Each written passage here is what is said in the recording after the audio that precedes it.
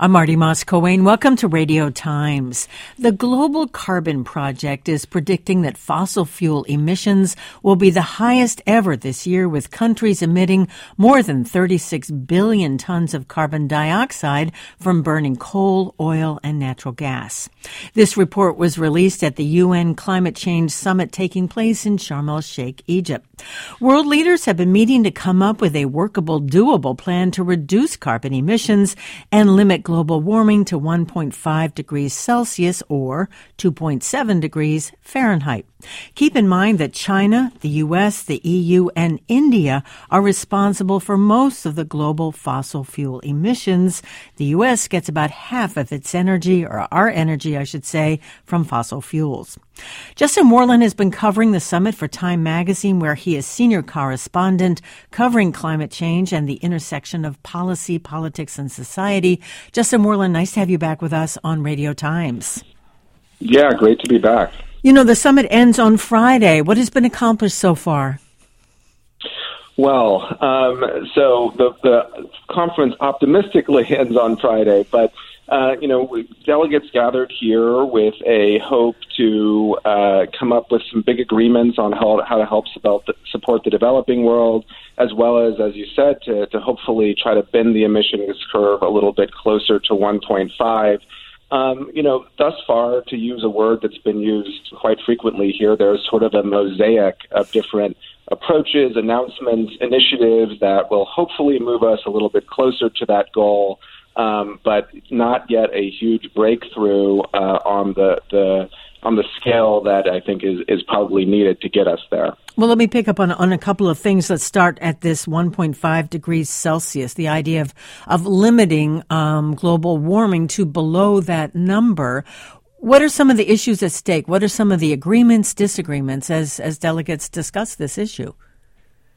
Well, unfortunately, as these conferences tend to go, there was a whole spat and continues to be some discussion about that target, just to begin with. So there were some countries that said, actually it's too late to try to reach that target. We should backtrack. And then that led to a whole conflict. But the sort of continued debates are around the role of fossil fuels, how fast we can go, and how do we pay for all of this? There's a big question, particularly for developing countries. How can they get the finance necessary to allow them to really deploy these renewables? So those are some of the live conversations. And how much has the planet warmed since the industrial age? So the planet has warmed about 1.1, 1.2 degrees since the beginning of the industrial age. And, that 1.5 number is pretty close when you think about the fact that a lot of what we do, the emissions, the warming that we're experiencing today is the result of emissions that have already occurred and not necessarily emissions that are occurring right now. So we are very close to that 1.5 degree mark. Is there a sense of urgency? And I ticked off in my introduction all the climate and weather related disasters, frankly, that the world has been dealing with. Also quoting from the UN General Secretary talking about being on the highway to climate hell. Is there a sense of urgency in Sharm el-Sheikh? I think there is. I think the sense of urgency, though, has really coalesced around this question of how does the world address the losses and the damages that are already being experienced today, things like the flooding that happened in Pakistan that left a third of the country underwater. So there's really, I think, a sense of urgency around, what is the mechanism to support those countries? I think the question of how do we implement or how do we keep to 1.5, frankly, has fallen a little bit on the back burner, at least in the official negotiations. On the outside of the official negotiations, there are a whole ton of initiatives that are accelerating the mitigation, the emissions reduction push. For example, there was an announcement for $20 billion coming from the U.S., European countries, et cetera, to help Indonesia phase out its coal. And so there's like a bunch of small things like that. I mean, $20 billion isn't that small, but smaller things relative to the scale. And that's where you're sensing the sense of urgency on emissions reduction. And can we say that it's really wealthy countries like the United States that have really created the problem, and it's the poorer developing countries that are having to deal with it. Yeah, absolutely. The wealthy countries are responsible for the vast majority of historic emissions, right? So if you go back to the beginning of the Industrial Revolution and you look at which countries have, polluted the air with carbon, it is almost entirely wealthy countries in the global north. Those emissions are what's causing warming and the effects of climate change today. Now, obviously countries like China are growing fast, and they are starting to show up on the figures of, who is sort of historically responsible today. But by and large, the U.S. the U.S. and Europe are responsible. And it's astounding when you look at, some of the countries that are hardest hit, particularly in sub-Saharan Africa. Their impact, contribution is almost negligible. And has anyone been able to calculate the cost of what it would be to help these developing countries mitigate and deal with the impact of climate change?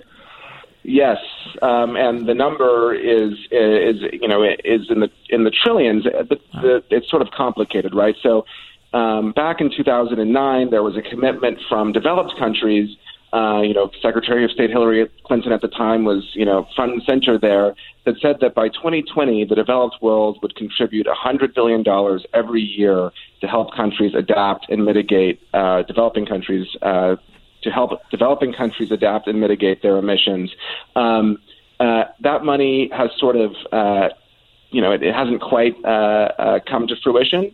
And at the same time, there's new analyses that show that actually you need to add a zero, that the number is actually more like $1 trillion a year, more than $1 trillion a year. Now, I'll just say one thing, because I'm sure listeners are saying that is a lot of money. Indeed. And it is. It is a lot of money, but it's not a giveaway.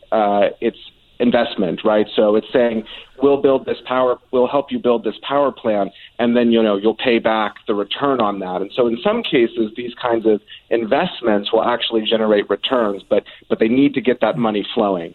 But it seems to me what happens in sub-Saharan Africa, let's say, is going to have an impact on America, on Philadelphia. I mean, we're learning how interconnected the world actually is.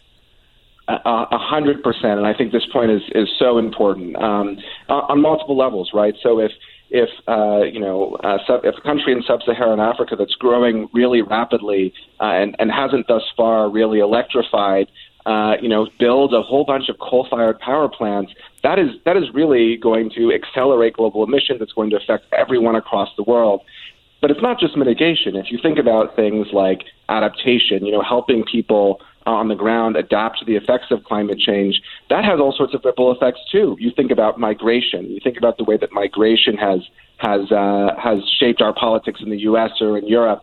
There are a whole bunch of ways in which effects of climate change happening on the ground in the global south affect all of us. And I really think people need to be aware of that and recognize that the money that we spend is an investment, which might pay an actual return. We might get that money back, but it also is an investment in our own geopolitical security, our own social stability, in Philadelphia and around the world. Well, let me talk about the United States. President Biden did address the summit in Sharm el-Sheikh in Egypt. Now, a little bit of ancient history. The U.S. rejected Kyoto. Former President Trump pulled the United States out of the Paris Agreement. What was the response to Biden? So the response to Biden is mixed. Everybody is, of course, so happy that the U.S. is back, that the U.S. passed the Inflation Reduction Act, that finally the U.S. has put is back and also putting their money where their mouth is with regard, not just saying we're going to do great things, but spending $300+ billion to reduce emissions in the U.S. There is still this issue, as I was alluding to earlier, about whether the U.S. is going to pay to help the developing world adapt and then actually help address some of the losses that are already occurring. And so, there's a lot of enthusiasm that the U.S. is back, and also a desire to see the U.S. really step up and help the rest of the world. You had an article about greenwashing companies that, that say they are doing things that are good for the planet, but when all is said and done, they are not. How has this issue come up, and how are companies going to be held to account?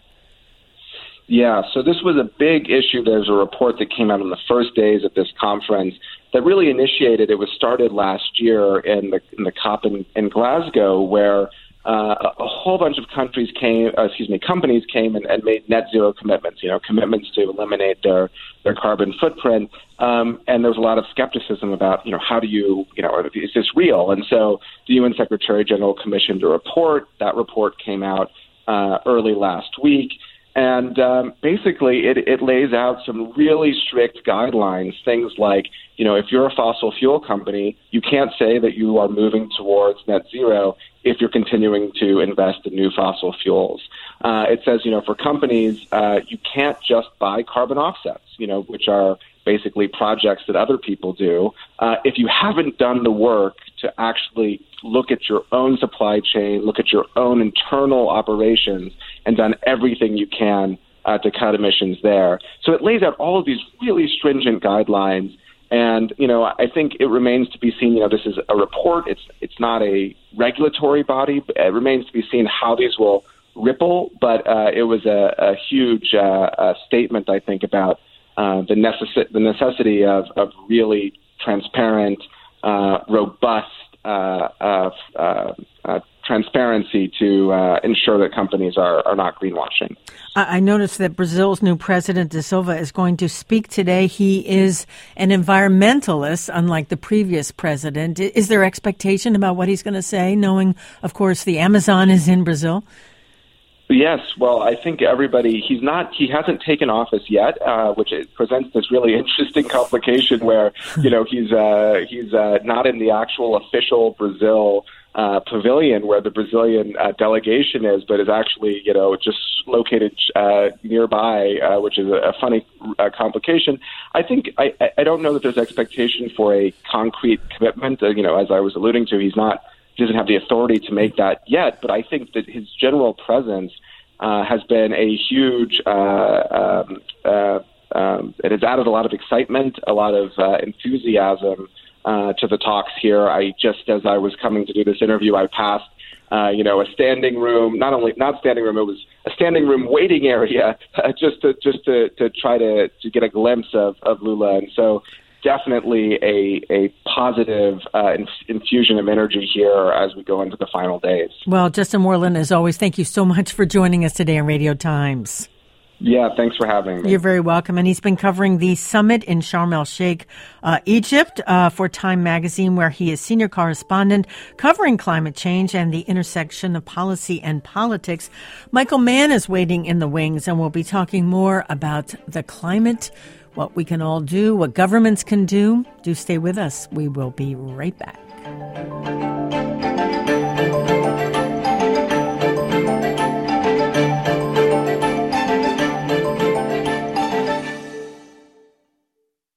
Supporting WHYY, Penn Medicine, helping to find new cures for cancer. With life-saving clinical trials and advanced surgical techniques, Penn Medicine is offering more hope for patients everywhere. Learn more at pennmedicine.org/cancer. Penn Medicine, what's next? I'm Marty Moss-Cohen, and you're listening to Radio Times here on WHYY in Philadelphia. The world has made some progress reducing its reliance on fossil fuels by developing and using more renewable energy, and some countries, including the United States, have passed legislation to reduce greenhouse gas emissions. But according to UN Secretary Antonio Guterres, quote, global and national climate commitments are falling pitifully short. He told world leaders meeting in Egypt for the UN Climate Summit, quote, we must close the emissions gap before climate catastrophe closes in on us all. Now, it's easy to despair when witnessing all the weather extremes across the planet, blistering heat waves, torrential rain, intense storms, punishing droughts, and melting ice sheets, and of course, all the suffering it causes. Our guest, Michael Mann, predicted today's climate crisis 25 years ago, and he was vilified by oil and gas companies and by right-wing media. He is now Presidential Distinguished Professor in the Department of Earth and Environmental Science at the University of Pennsylvania's Center for Science, Sustainability, and the Media. His latest book is The New Climate War, The Fight to Take Back Our Planet. Michael Mann, nice to have you back with us on Radio Times. Oh, thanks. It's great to be with you. Nice to have you with us. So let me just make sure our listeners can join us, and you can email us at radiotimes@whyy.org. You can tweet us at WHYY Radio Times, and you can always call. That phone number is 1-888-477-9499. I was talking to Justin Worland from Sharm el-Sheikh, talking about this 1.5 goal of trying to limit global warming here in around the world. Is that still a doable goal from your perspective? Yeah, it is. And that's important to be aware that, yes, as I like to say, there is urgency. It requires immediate and concerted action, but there is agency. There is still time to make sure that we meet that goal. In fact, the Inflation Reduction Act, passed earlier this year, signed into law by President Biden, gets the United States much of the way there. If we are to avert a warming of 1.5 Celsius, that's roughly 3 degrees Fahrenheit, where we start to see the worst impacts of climate change, right, we need to bring our emissions down, our carbon emissions down globally by about 50% by the end of this decade and down to zero by the middle of the century.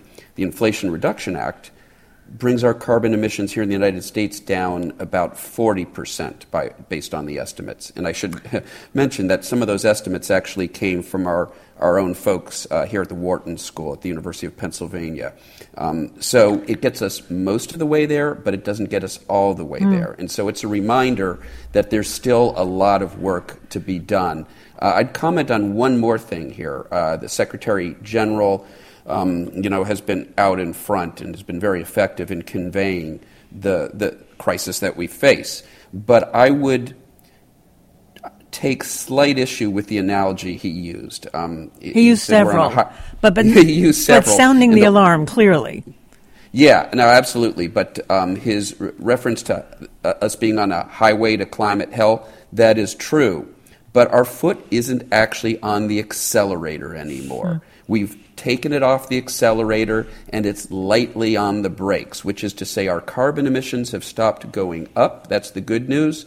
The bad news is they've now got to come down, and so we have to hit the brakes pretty sharply. But the first step is taking your foot off the accelerator, and we're starting to do that now. Let me just put a couple of some flesh on the bones of the Inflation Reduction Act. We're talking about $370 billion in investment in wind, solar, nuclear, hydrogen, electric vehicles, electric heat pumps, and as you said, if we can do all of that, we can cut emissions in the United States by something like 40% by the year 2030. Do we have the technology? Do we have the political will? Do we have the people that can do all of that? Do we have the sort of machinery that we need in order to make that a reality? Yeah, as I say in the New Climate War, the obstacles to doing that are not physical. It's still possible. The laws of physics don't, in any way prevent that from happening.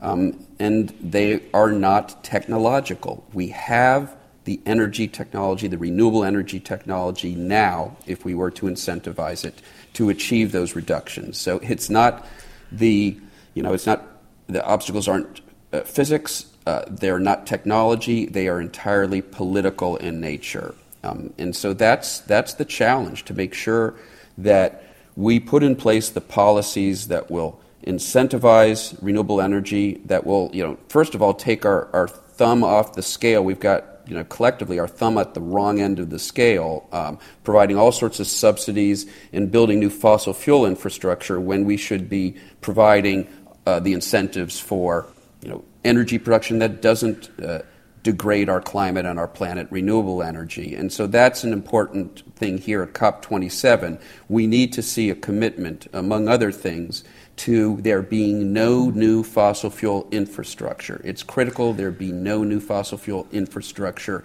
built, because if there is, even the International Energy Agency, which has never been a cheerleader for renewable energy, but they've been very clear on this. There is no path to keeping warming below those catastrophic levels if we don't stop building new fossil fuel infrastructure now. You took on the climate deniers, and I would say, one, in that you were correct about the path that we were on. But I wonder, whether we're now up against a sense of futility, feeling as if we need to give up, that it's too late. I was thinking about this thing called learned helplessness, where it's a psychological state where you get shocked over and over again, and then you finally just give up and feeling hopeless and helpless. And I wonder whether that is also a kind of a threat to doing something about our climate. It is, and that's very much a thesis of the book as well, that one of the primary obstacles, ironically, now to achieving the action that's necessary is doomism and despair mongering. And, it's the new climate war is about, we've gotten past denial. Everybody can see climate change is happening, so polluters can no longer convince us that, it's not happening. We've gotten past denial, but what they've done is they've used all these other tactics, delay, division, deflection, and despair-mongering. If they can convince us it's too late to do anything about the problem, it potentially leads us down that same path of inaction. And they don't care about the path we take. They just care about the destination. They want us not on the front lines, but on the sidelines. So it's so important to keep that in mind. And, I'm buoyed by the fact that there are, thousands and thousands of young folks there in Sharm el-Sheikh protesting, marching, demanding that we take action. And that's the right thing, not to give up hope, not to despair, but to be there on the front lines, speaking truth to power and demanding even more than we're seeing. I mentioned the goal of limiting global warming to 1.5 degrees Celsius or 2.7 degrees Fahrenheit, and we had a number of callers saying we should use the Fahrenheit number because it's how we measure, certainly in this country, but maybe gives us a better sense of what we're really talking about here. Yeah, the scientist in me, of course, prefers to use Celsius because that's what we use in science. But the communicator in me recognizes that we have to meet people where they are. And here in the United States, we still think about temperatures in terms of Fahrenheit. And so, I always do that translation when I'm speaking to American audiences. I say what the Celsius number is because that's officially what the discussion is about.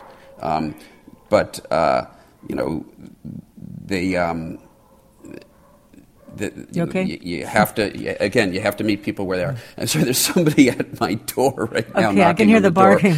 Don't answer that door, Michael Mann.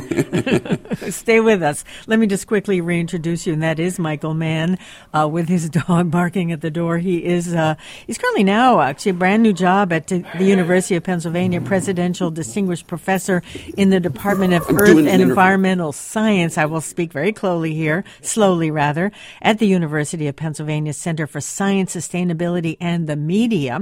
And yes, he has a relatively new book. It came out this year called The New Climate War, The Fight to Take Back Our Planet. And as he mentioned, denialism is not a plan in trying to address the threats of climate change and what can be done. And again, you can email us at radiotimes@whyy.org. You can tweet us at WHYY Radio Times, and you can always call us. That phone number is 1-888-477-9499. Are you back with us, Michael Mann? I am. Sorry about that. And it's not my dog, it's my neighbor's dog. Okay, there you go. What would be, if we're going to talk about getting off fossil fuels, obviously, that means developing renewables. And I heard this morning on NPR that the U.S. gets about half of our energy from fossil fuels. Just how quickly can we move to renewables, and can that power our economy? And what is the role of nuclear power from your perspective? Yeah, so, there have been a number of studies. There are folks like Mark Jacobson at Stanford. There's another group at UC Berkeley that have sort of, crunched the numbers and looked at existing technology and how quickly it could be scaled up. So, there's wind, there's solar, there's geothermal. There's, of course, energy conservation. There are ways now to store energy, which is critical when you're dealing with potentially intermittent sources of energy like wind and solar.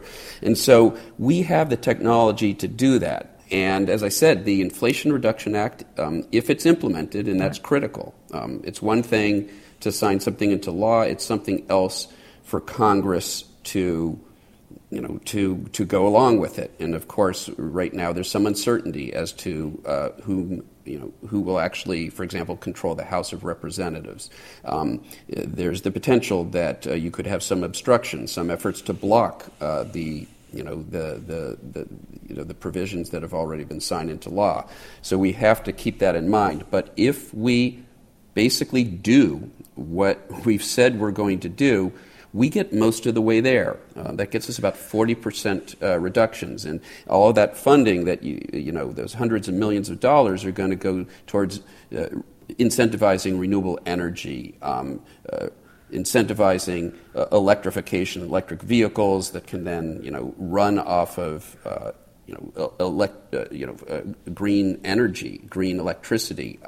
It's going to put caps on methane emissions. And so there are all of these provisions that, if they're implemented, get us most of the way there. And I say most of the way there because it doesn't get us all the way there. And that means we've got to go farther, right? We've got to pass even more aggressive climate legislation. And that's going to be a challenge depending on what Congress shapes up to look like in these next couple of years. And what do you see as the role of nuclear power in that mix of energy sources? Yeah, so I talk about that in the New Climate War. I'm open-minded. I think all options should be on the table, but when you start to look into it, nuclear energy is actually more expensive on a levelized basis than nuclear energy is more expensive on a levelized basis than renewable energy. So it actually costs more. And that means that if we're investing, say, in nuclear energy, we're potentially crowding out investment in even cheaper renewable energy.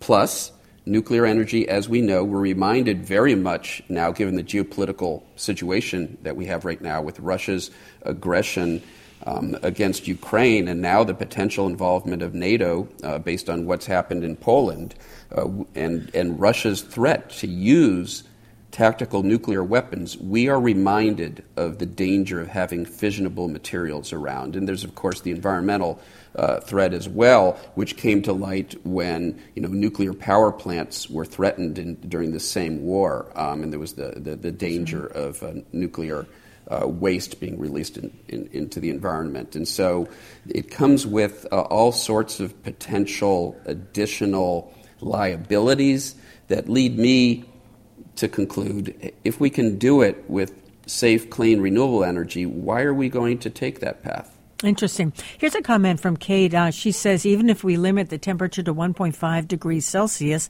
will we still have the heat waves that we've been seeing and more devastating storms? And then she asks, is it baked in? Yeah, so, some of it is baked in. Some of the warming, if we stop emissions, if we bring them down 50% this decade and down to zero by the middle of the century, and we stabilize warming at about 3 degrees Fahrenheit, temperatures will stay at about that level for decades to come. We're sort of committed with that level of warming in the absence of, additional new technology, which is not yet available to literally suck carbon back out of the atmosphere. That's probably not going to happen, if it does happen, for decades to come, that sort of technology. And so we're going to be sort of stuck with temperatures, global temperatures being about where they are now. And that means many of the impacts that are due to those elevated temperatures, the more extreme weather events, that we've experienced here in Philadelphia, the disastrous flooding with Hurricane Ida, those sorts of impacts are sort of here to stay for some time. That's the bad news. The good news is, by all measures,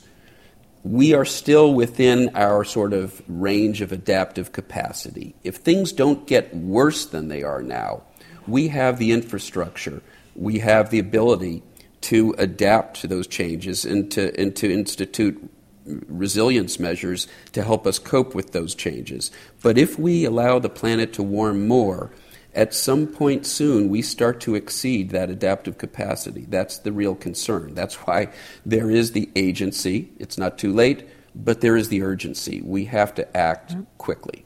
Well, and you're talking about retrofitting our infrastructure so that we can, hold off sea level rise and the threat of storms, or even do some planned retreat, which, when there are storms that just devastate communities, one storm after the other, there is the question about why stay here? Maybe even the insurance companies will say, we're not going to insure your house anymore because it keeps getting washed away. Yeah. That's, the sort of first step in, uninhabitability is uninsurability. Mm-hmm. As our coastlines become increasingly prone to sea level rise, more damaging tropical storms and hurricanes, as some of our, some regions of the planet become too hot or too wildfire prone, like large swaths now of the western U.S., those areas will become uninsurable for human habitation as well, and uninhabitable. So we have to recognize that we are going to have to deal with some, dangerous climate change is here by some measure, and we're going to have to deal with it. We're going to have to put in place resilience measures. Justin Worland was talking about the importance of providing support to the global south and the developing world so they can cope with the impacts they're already feeling. In many respects, they're feeling worse consequences than we are, and they had much less role in creating the problem in the first place, and that's what makes those reparations so important. One of the main topics of discussion right now at COP27 in Sharm el-Sheikh. And that is Michael Mann, our guest today on Radio Times. We're talking about what can be done to reduce greenhouse gas emissions. And again, he is a professor in the Department of Earth and Environmental Science at the University of Pennsylvania Center for Science, Sustainability, and the Media. His most recent book is The New Climate War, The Fight to Take Back Our Planet. You can email us at radiotimes@whyy.org, and you can tweet us at WHYY Radio Times. We'll be right back. Supporting WHYY, Penn Medicine, helping to find new cures for cancer. With life-saving clinical trials and advanced surgical techniques, Penn Medicine is offering more hope for patients everywhere. Learn more at pennmedicine.org/cancer. Penn Medicine, what's next? This is Radio Times here on WHYY in Philadelphia. I'm Marty Moscowane talking with Michael Mann. The debate about climate change is over. It's real. It's being felt around the world. We heard earlier in the hour a report from the UN Climate Conference taking place in Egypt. And now we're talking with our guest, Michael Mann, about what can be done to reduce greenhouse gas emissions before it is too late. Michael, we got a lot of comments here. Let me read a couple of them. One from Harry. He says there are ways to remove carbon from the atmosphere using chemicals and turning it into fuel. We need a Manhattan-level effort to do that. Can you speak to his comment there? Yeah, there are. That was turning what into fuel again? Oh gosh, the little message just got erased. Removing carbon from the atmosphere using chemicals. There you go. Yeah, carbon capture and sequestration. I sort of alluded to this a little bit a bit earlier in our conversation. There are ways to try to remove carbon from the atmosphere or to try to remove it from, smokestacks before it gets into the atmosphere. So there's carbon capture and sequestration with coal-fired power plants. You can try to capture that carbon. Or there's direct air capture. You can try to literally suck the carbon back out of the atmosphere, literally trying to put the genie back in the bottle. And we know that's never easy. It's never an easy thing to do. It's expensive, and you're fighting the laws of physics in doing it. So here's the thing. Down the road, certainly direct air capture may be an important technology for us to reduce the level of CO2 in the atmosphere. Certainly if we want to bring those CO2 levels back down and actually start to cool the planet down, we're going to need to use some sort of technology of that sort. What I worry about, and I talk about this, I have a whole chapter on it actually in the New Climate War. What I worry about right now is that this technology is not viable at scale right now, and yet it's being used very effectively by polluters as a sort of a ticket to continue to pollute. This idea that we'll fix this problem later, trust us. So allow us to continue to extract and sell and burn fossil fuels now. It's really right now being used as an excuse for business as usual, and that's really problematic. So we have to beware of the idea that technological fixes are going to get us out of this problem, and the idea that somehow takes the pressure off of scaling up known solutions, renewable energy right now. Even people like Bill Gates really fall into that fallacy in his climate change book, really buys into this idea that we can't get there through renewable energy, so we're going to have to turn to risky techno fixes. That's just wrong on the science, and it leads us down the wrong path.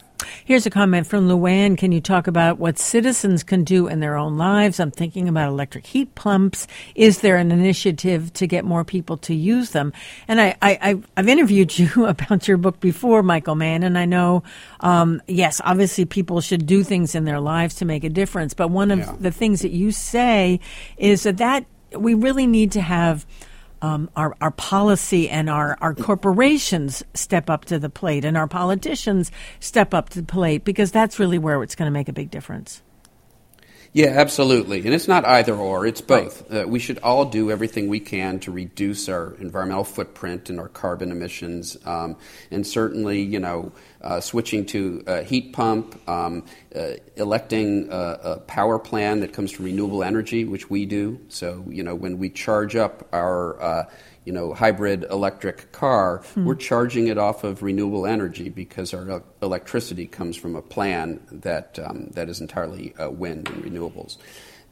So there are things that we can do in our everyday lives, obviously, but it shouldn't cost more to elect to get your electricity from a carbon-free source. It shouldn't cost more to purchase an electric vehicle. What we need are incentives that make it so that not just those of us who really care about the problem take action, but that everybody takes the right actions without even thinking about it, because the economic incentives are for them to make decisions that are right for the planet. And that's, we can't do that ourselves as individuals. We can't put a price on carbon. We can't provide subsidies to the renewable energy industry. We can't block new fossil fuel infrastructure, although some activists have certainly tried to do that.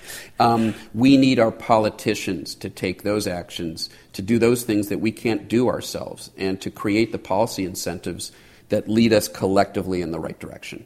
You mentioned electric vehicles. I was reading that electric vehicles are about 13% of new vehicle sales worldwide. It's much smaller than that here in the United States, and these cars are often pretty expensive, even if the maintenance is less than a fossil fuel-powered vehicle. What do you see as the role of EVs? Yeah, well, they're going to be critical. We have to decarbonize the transportation sector. It's a substantial source of carbon emissions globally and here in the United States. And the easiest way to do that, of course, is to electrify our vehicles and then to decarbonize our grid. So, like I said, you're charging up your car in the morning, and that electricity is coming from wind or solar or renewable sources. And we need, incentives that obviously it shouldn't be more expensive to purchase an electric vehicle. And so that's where government comes in. We provide subsidies to help people make that decision, to encourage them to make that decision. We, unfortunately, right now here in the United States, we have the opposite. Like I said before, we, in some sense, the thumb is on the wrong end of the scale because we've got the fossil fuel industry and those who sort of advocate for them, dark money groups that have been attacking state-level efforts to provide subsidies for wind and solar. We have this fossil fuel-driven campaign to try to prevent us from taking those actions. In North Carolina, when there was a Republican supermajority, they literally tried to outlaw the sale of Teslas. They wanted to make it illegal to buy an electric vehicle. That is how, those are sort of the dirty tactics that the fossil fuel industry and the politicians in their pay are using to try to block this necessary transition. And again, that's where government comes in. That's where we need, to elect politicians who will do what's right for us rather than politicians who are just a rubber stamp for polluters. Here's a comment from Rick, and this is about the climate summit that's taking place in Egypt. He says the United Nations isn't going to do anything really meaningful. It's just a lot of talk. And just to add to that, there was this climate action tracker, and they found that no major polluter has adopted the Paris Agreement of limiting warming to this 1.5 degrees Celsius, 2.7 degrees Fahrenheit. When you look at the track record of these UN climate summits, what's your takeaway? Yeah, I think that's a slightly skewed, description of things. And I understand there are people who are frustrated and they want to see more action. We all do. But it's actually not helpful to dismiss the progress that we're making. It potentially leads us down, like I said before, the wrong path. Some of the desperation that we're seeing, some of the acts of sort of vandalism or pseudo-vandalism by some protesters are an expression not just of frustration, but they are driven in part by the belief that it's too late to do anything, like we talked about, or that we're not doing anything. Their argument is often, the current mechanisms aren't working. We're not making any progress, so we've got to do something desperate. That sort of thinking could lead us to engage in really dangerous geoengineering ventures where we shoot pollutants into the stratosphere to try to block out the sunlight or dump chemicals into the ocean. There are all sorts of potential acts of desperation that could grow out of the wrong sense that we're not making progress through the mechanisms that are in place. The multilateral negotiations that are fostered by the UN process, the conferences of the parties like COP27 right now. We are making substantial progress. Not quite enough, but we have now brought carbon emissions to a peak. They're no longer rising. That's a huge development.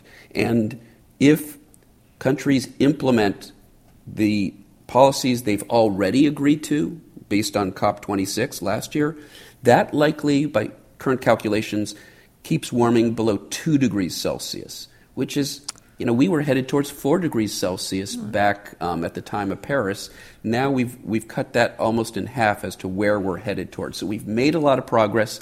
It's not enough progress. It's possible to hold both of these thoughts in your mind simultaneously, that we are making progress, but it isn't enough progress. And too often we sort of turn it into this binary framing where, either we're doing everything we need to do or it's a lost cause. That's not the case. We're making progress. We've got to make more progress. Ray has a comment, why aren't we talking about reducing consumption? That is where it starts. And I saw in today's paper there are now 8 billion people on the planet. And I wonder, Michael Mann, if you could talk about just the fact that there's so many of us on the planet and that impact on the environment, and also this issue of consumption. Yeah, there are sort of multiple challenges here. There's the climate crisis, but there are other challenges to environmental sustainability, air and water pollution, overfishing, the list, habitat destruction, which in part may be spurring some of these novel outbreaks that we're now dealing with, pandemics that we're now dealing with. So there are these multiple planetary boundaries, these limits to a sustainable existence on this planet that we're coming up against. Climate change is just one of them. Now, if we were, for example, to move entirely away from fossil fuel energy towards renewable energy, we could bring those carbon emissions to zero. Arguably, we could meet the challenge of stabilizing the warming of the planet. We could deal with the climate crisis. But that doesn't mean we wouldn't be on a path that potentially conflicts with, again, a sustainable existence on this planet. If we continue to consume resources, this is a finite planet. It's got finite resources, and ultimately a pathway of resource-driven, ever-growing global economic growth is going to come up at some point against the limits of environmental sustainability. And so there is this larger challenge that we need to be thinking about how we move away from this resource-driven economy, the continued extraction of finite resources. Ultimately, that's a larger problem that we have to tackle. The climate crisis is something we've got to tackle now. And so the argument that I make, make it in the book, and I make it whenever I talk about this, is right now we've got to work within the system to make sure that we address the climate crisis now while working towards ultimately changing the system so that it does become more compatible with a sustainable existence on this planet that we live on. Here's a comment from Trish. Is anyone looking at the depletion of oxygen in our atmosphere since we are killing all our trees and phytoplankton? And I was reading about the Amazon rainforest, which has lost something like 17% of the total forest is lost. But just the important role of forestation when it comes to dealing with the impact of climate change. Yeah, and there's the reality, which is serious. There's also the mythology, and we often hear the Amazon referred to as the lungs of the planet. Yes, and I remember I've said there that was a report myself. about Yes, that. Yeah, there was a report about that, and I tweeted about that. And a colleague of mine, who's an expert, who's one of the leading experts in sort of these global geochemical cycles, pointed out that's just not true. It's a myth. It's a myth that gets stated over and over again, and it's all sort of traced back to like one article. It is true that the terrestrial biosphere plays a role in the regulation of carbon and oxygen in the atmosphere, but the controls on atmospheric oxygen really are the global oceans and sort of the geology of the Earth and these global geochemical cycles. And if the Amazon were to disappear, oxygen levels wouldn't drop, noticeably, but that would still be a terrible loss. Sure. It's a source of tremendous biodiversity. It is a carbon store. The Amazon helps collectively pull carbon out of the atmosphere, and so it's what we call a carbon sink. It's helping us in the climate battle. But if we continue to deforest the Amazon, if we burn the trees, if we replace those forests with agricultural land, for example, the calculations are in a matter of decades, the Amazon could go from being a sink of carbon to being a source, to actually adding more carbon, an aggravating factor in the climate crisis. The good news there is, of course, with the new president of Brazil, there seems to be a commitment now to move away from the path that we were on with Bolsonaro, this path of ever greater destruction of the Amazon rainforest. So there's a little bit of a ray of hope there that maybe we will start to turn that around. Well, we're just about out of time, but Chuck called in to say that we should adopt the slogan, Make America Green Again. Do you like that idea, Michael Mann? I love that. Let's reclaim I figured you would. MAGA. Let's reclaim Make MAGA America green again. For its right. Yeah, I love that. Okay. I think I will credit. Who was the name of the caller? Chuck. I will credit Chuck when I use that. Thank you. You're very welcome. Michael Mann, thanks for joining us today in Radio Times. Thank you. Always a pleasure, Marty. Thanks so much. And he's Professor Director of the Center for Science, Sustainability, and the Media at the University of Pennsylvania, author of The New Climate War, The Fight to Take Back Our Planet. To replay this hour, many more hours of Radio Times, go to WHYY.org and look for Radio Times under programs. And you can always download a podcast of the show wherever you get your podcasts. Diana Martinez, the engineer for today's edition of Radio Times, the show produced by Debbie Builder and Paige Murray Bessler. I'm Marty Moscow-Wayne. Thank you so much for joining us.